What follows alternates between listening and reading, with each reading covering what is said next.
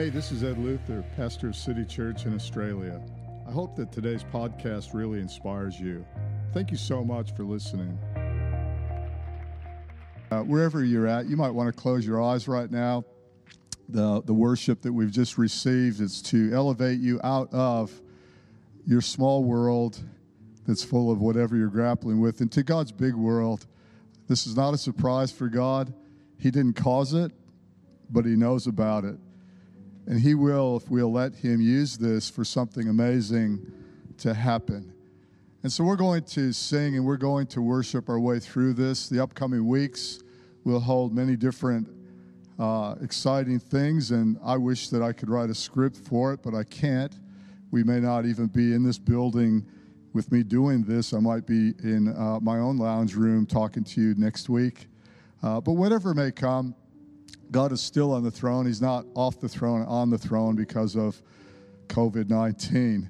And we really want one simple thing for you, and that's to make sure that God's on the throne of your heart and that your heart would not be troubled. Jesus said this. He said, "Let not your heart be troubled." And so the boundary is really in the place where you need your peace is in your heart. You need to keep your peace. Somebody said once that boats don't sink unless water gets into the boat. The boat's in the water, but it's never going to go down unless you let the water get into the boat.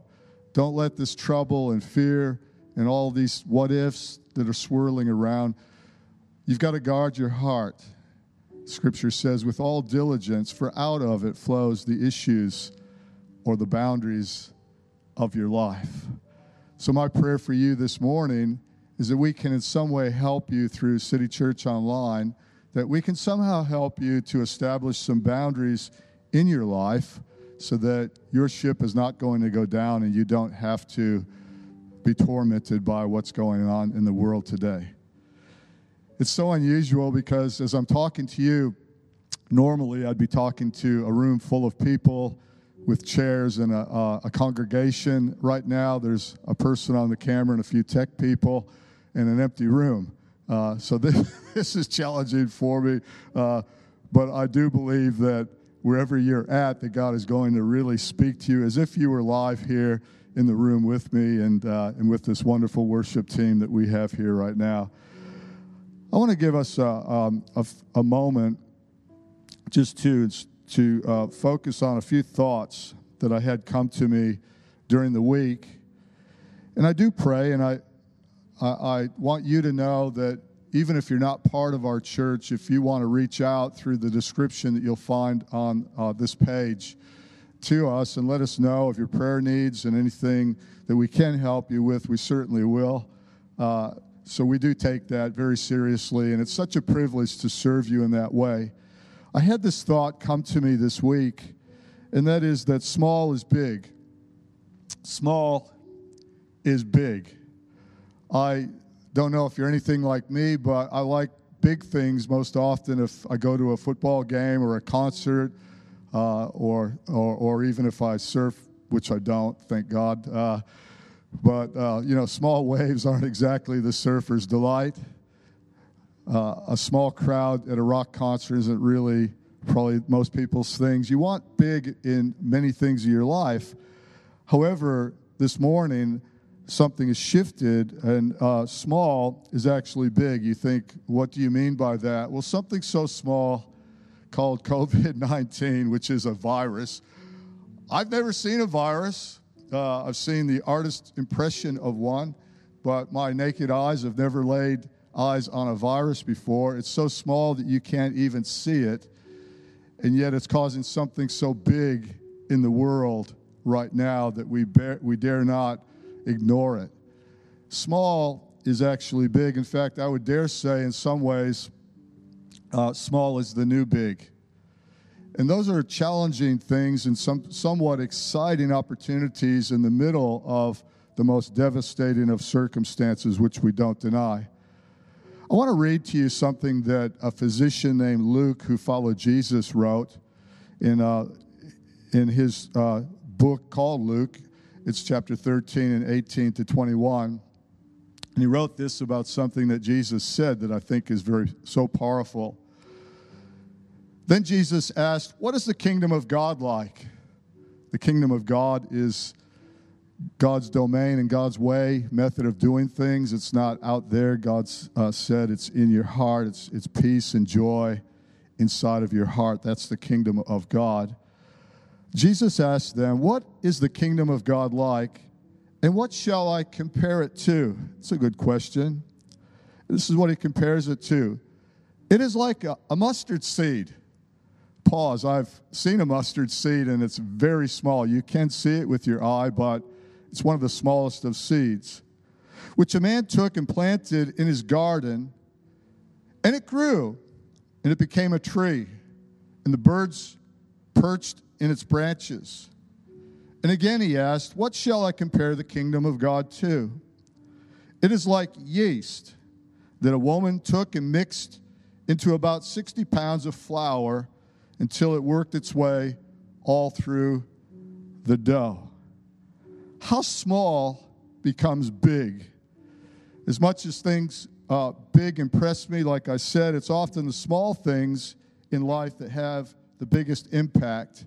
And that's what I really want to take as our key thought and our takeaway this morning, that something as small can be so powerful as a mustard seed or yeast. I think about nuclear power and how something so small as a nucleus of an atom splitting into two lighter nucleus can cause something that can be so devastating to blow a whole city apart. I've visited Hiroshima and saw the only building really that's standing there, and thought to myself, how could something so small cause such devastation? Or two nucleuses fusing together to create power called nuclear fusion. Something small that cannot be seen with the naked eye. And because of this virus, big events have been canceled. Big football matches with fans and rock concerts have been canceled. And even big churches have been canceled. Some people might be happy about that. The crowd that would normally be here is no longer here. We're not having big this morning. We're having something small, but something small can reach the world through something called online. But there are relationships that are abounding right now in your world that are so small that you would think they're powerless. And I want you to know they're not powerless. How does something small get big anyway? In a nutshell, and a simple answer, it multiplies. And things like a smile can be infectious. They can multiply. Encouragement can be infectious, and it can multiply. Something as small as a kind act or a kind deed can become something big if it multiplies. Fear, which I've never seen with the naked eye, can multiply as well if we let it. So the big challenges that we have today is that we are willing to see the small things in our life and not just be always thinking about doing something big. But small becoming big means that we'll recognize small things as really big things if we would let them in a positive nature. Have you ever noticed that adversity seems to bring out the absolute best in people and unfortunately the absolute worst? You probably have had the opportunity in your world to visit the supermarket and see empty shelves and people walking out with loads of toilet paper and these kinds of things. But I've also seen some incredibly generous acts in my world of people that I believe are real heroes because they've recognized small can be amazingly big. Small-mindedness is no place for a big thinker. So our thinking with our minds is where the battle really is. And small becomes big when people start to think a lot bigger. Think small in this way. What can I do as an act of humility?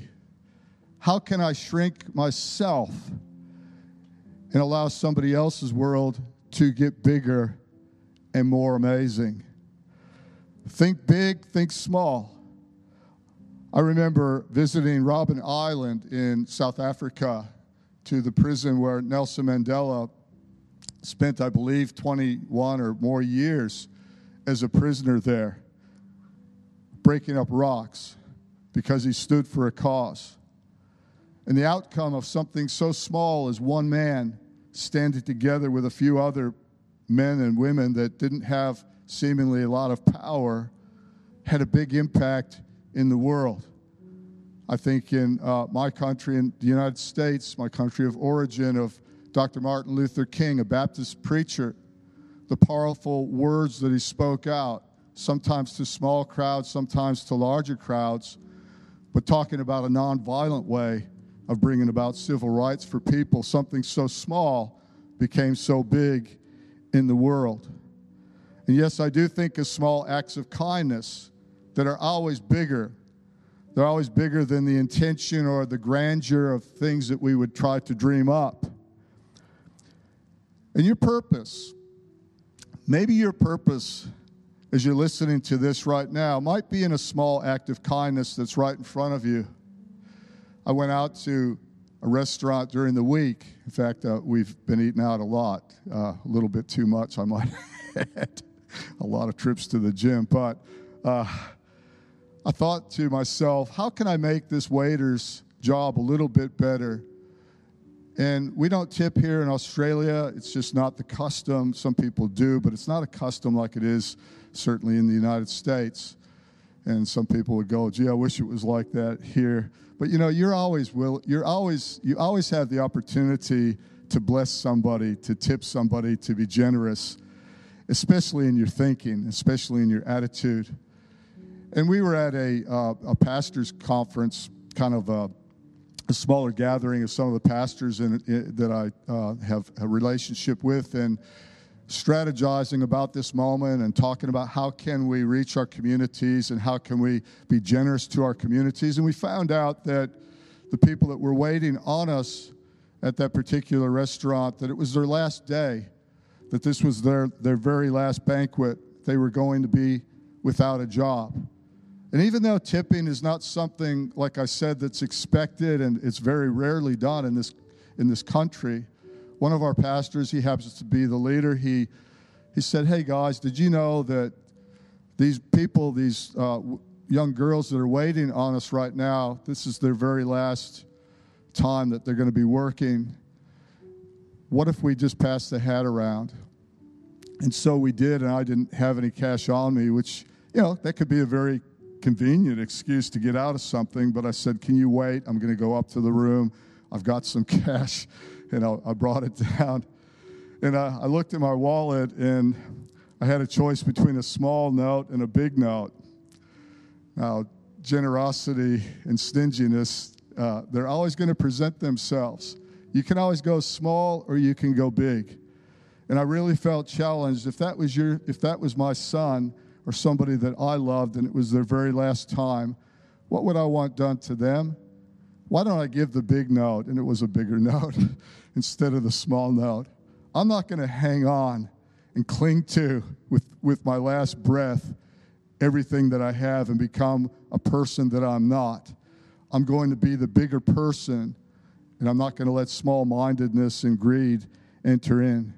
Jesus said this in Matthew 20:26. He said, so not with you, because he was looking at these religious people that were really being greedy and stingy, and their world was so small. He said, not so with you. Instead, whoever wants to become great, or we could say big, among you must be your servant. Think serve and not self. These are great times to challenge ourselves to go into a much bigger world by shrinking back in our own little self and our self-greed. It's a beautiful day in the neighborhood. Was a great movie that was just released not that long ago with Tom Hanks. I think it's on Netflix. I really encourage you to get it. But it's the story of Mr. Rogers. And Mr. Rogers, I think he was the longest running television program, certainly in America. And I remember watching him as a child growing up. He was just part of what you did. And the documentary and then the movie with Tom Hanks was so profoundly impacting. as you looked at a man that just had so much kindness that he would look into a camera and he would just see children, and he would serve and become one of those to reach into the lives of children, people that don't really count in a lot of people's worlds because they can't get anything out. Children are good at taking resources, but they can't really give a lot. And Mr. Rogers shifted that and had such an impact. Watching that movie, it just about brought me to tears. Jesus said this in Luke 9:48. He said again to these religious people, "Whoever welcomes this little child in my name welcomes me. And whoever welcomes me welcomes the one who sent me.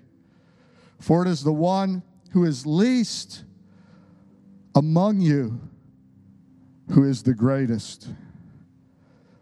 I believe that during this time that we can become covetous in a good way.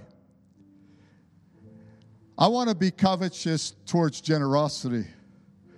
I want to covet generosity. If I can add some guacamole to the burrito, even though it's an extra $1, but it's going to help that business stay in business. If I can order a drink where I don't have to order a drink, I can just order water, I'm going to order the drink and pay the extra, whatever it is, to help that person stay in business and to let them know that I really do appreciate them. I can covet generosity in my life when I don't have to. And I can feed my faith instead of feeding my fear by hanging on to what I've got. I can hand out toilet paper instead of just grabbing it all off the shelves so maybe somebody else can't do something with it. I think it's really important for us to just be more generous in this world than ever before. I was waiting in line at the supermarket this week, and I was looking at my phone, and this woman just pushed in front of me. And normally I'd go, "Excuse me," but, like there's a big line up here, like you didn't have to do that. And I thought, what would a bigger person do? They would become smaller and let that person go in front of them. Some of you are going, "I would never do that." Maybe it's a time to change. I'm just saying.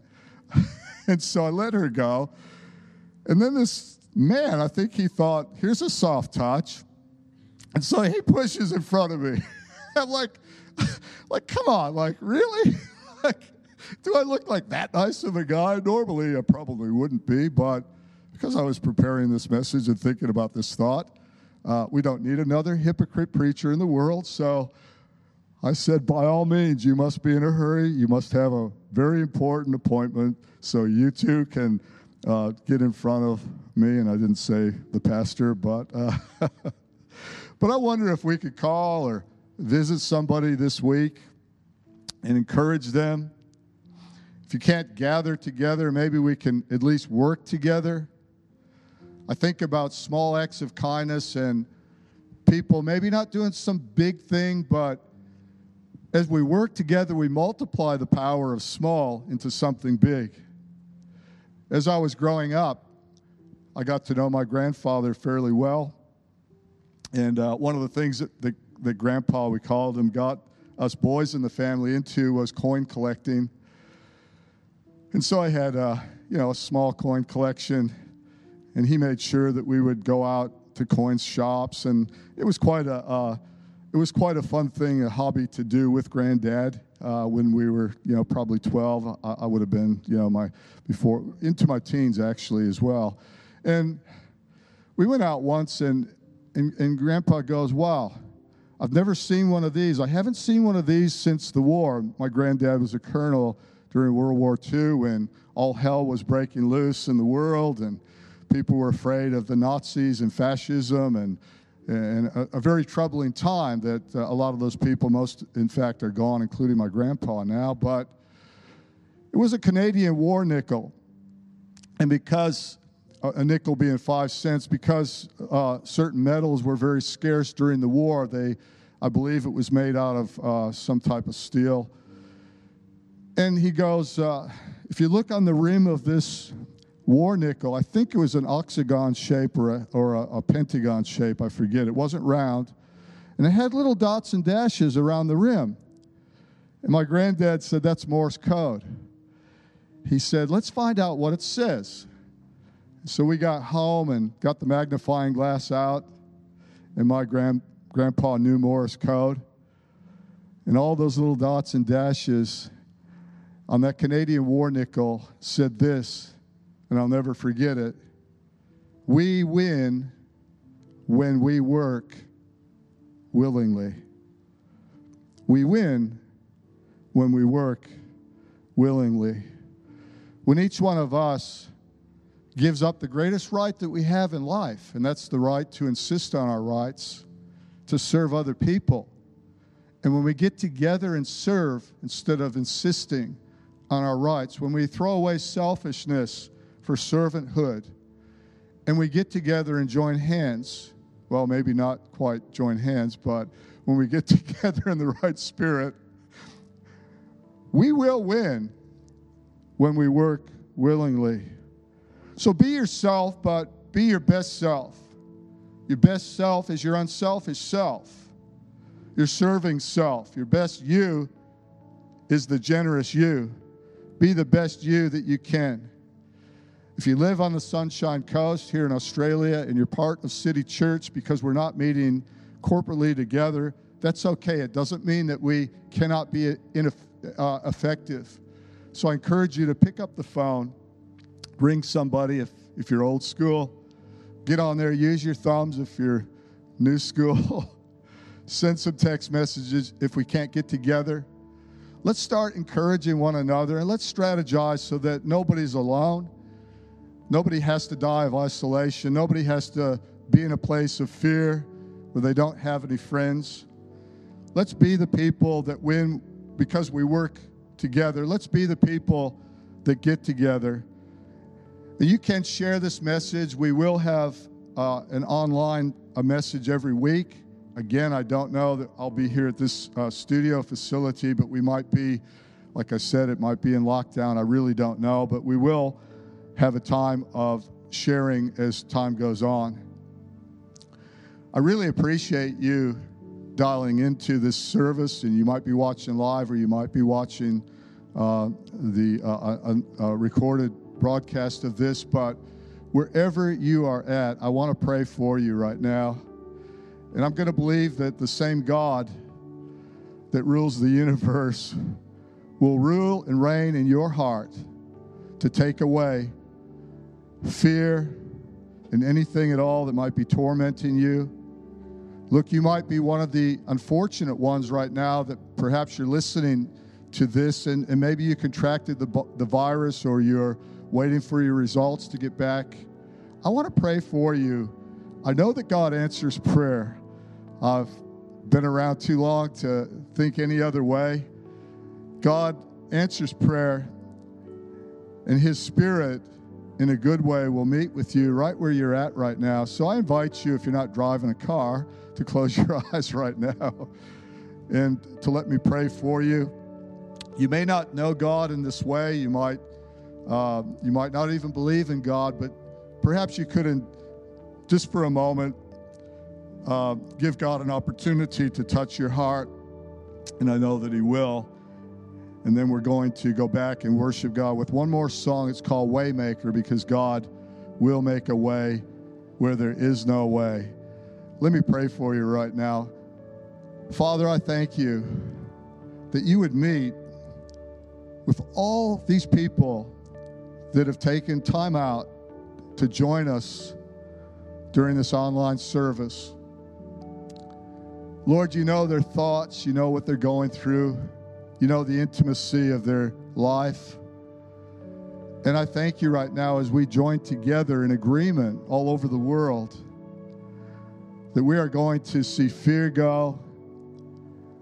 God, I believe for protection, for your protection around people. And I thank you that as they cry out to you, you're there, you're listening, and that you will meet them. I thank you that you are not called the why, and that we would not ask why, but you are called the way. Jesus, be the way, be the truth, and be the light. Even if we don't know the why, Meet everyone right now as the Waymaker into their hearts. And I thank you, as only you can do through your Spirit, be with each person individually all over the planet, even all at once, right now, in the mighty name of Jesus. Amen. Thank you for listening to the City Church podcast. If you enjoyed this message or God worked through you in any way, then please take a moment to contact us through our website at city-church.net or email us your feedback at info@city-church.net.